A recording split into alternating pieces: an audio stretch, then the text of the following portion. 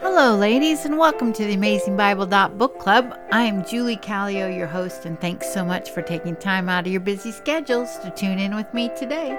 If by chance you want to contact me, you can do that at vab.bc.pc@gmail.com. Today we are looking at chapters 56 through 59 of Isaiah. Chapter 56 is a call for all people to come to the Lord. And all who do are to preserve justice and do righteousness, verse 1. Another thing that is very important to the Lord is to keep the Sabbath day holy, verse 2.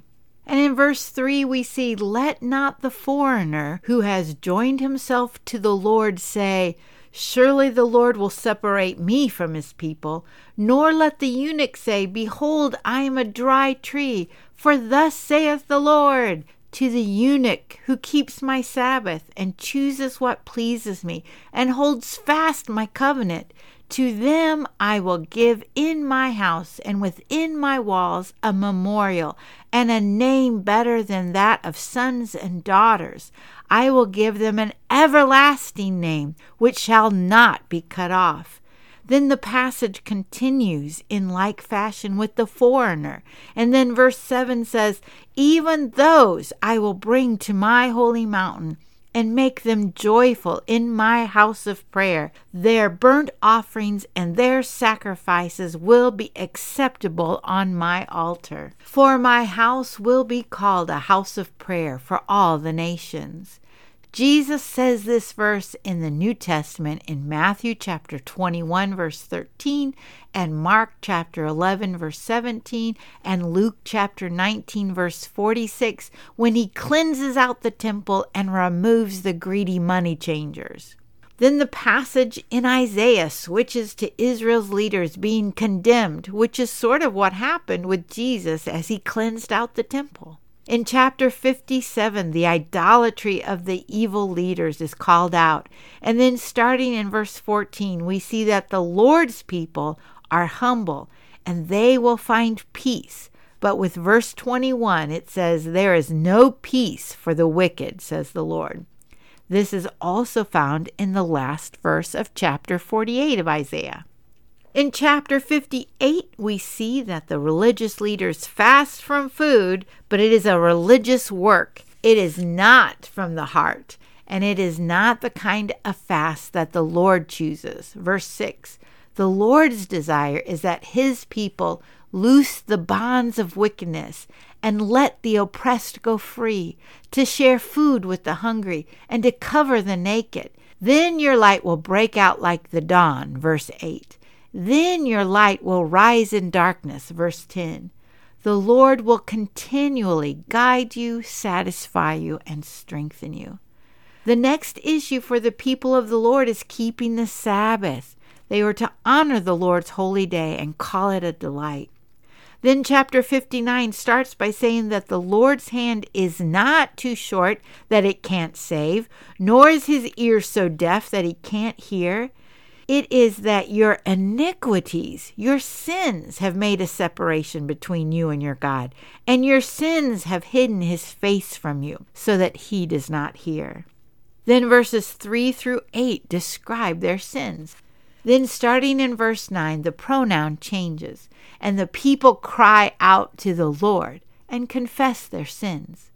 Then in the middle of verse 15 it says, now the Lord saw, and there was no one to intercede. So his own arm brought forth salvation to him, and his righteousness upheld him. Verse 16. And he put on righteousness like a breastplate, and a helmet of salvation on his head. And he put on garments of vengeance for clothing, and wrapped himself with zeal as a mantle. This sort of sounds like the armor of God that Paul talks about in Ephesians chapter 6, verses 10 through 17. Then verse 18 of Isaiah says, according to their deeds, so he will repay. A redeemer will come to Zion, verse 20, and to those who turn from transgression in Jacob. This is the Lord's covenant with them, says the Lord, my spirit which is upon you. And my words which I have put in your mouth will not depart from your mouth, nor from the mouth of your offspring, nor from the mouth of your offspring's offspring, says the Lord, for now and forevermore. In the New Testament, Jesus talks of the final judgment.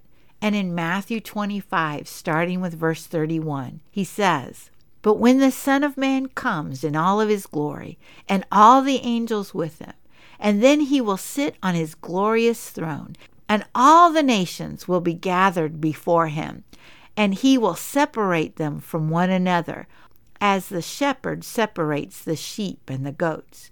The sheep will be on his right, the goats will be on the left. Then the king will say to the ones on the right, 'Come, you who are blessed of my Father, inherit the kingdom prepared for you from the foundation of the world. For I was hungry, and you gave me something to eat. I was thirsty, and you gave me something to drink. I was a stranger, and you invited me in. I was naked, and you clothed me. I was sick, and you visited me. I was in prison, and you came to me.' The righteous will answer him, 'Lord, when did we see you hungry and thirsty, a stranger, naked, sick, or in prison?' And the king answered, 'Truly I say to you, to the extent that you did it to one of these brothers of mine, even to the least of them, you did it to me.' In like manner, the ones on the left, he said, 'Depart from me, for you did not do these things.' They too asked, 'When did we not do these things?' And he answered, 'Truly I say to you, to the extent that you did not do it to one of the least of these, you did not do it to me. These will go away into eternal punishment, but the righteous into eternal life.' Ladies, we are not saved by our actions. We have the Lord's Redeemer who saved us, and his Spirit is with us. But our actions do reveal what we truly believe. The whole book of James in the New Testament stresses this point.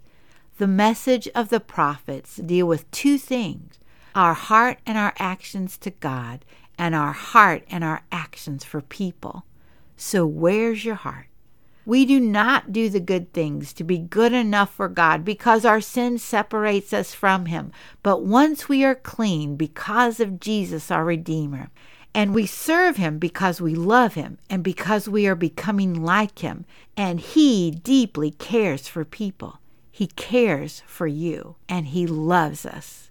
So ladies, if you hear God's voice today, don't harden your heart toward God and toward people.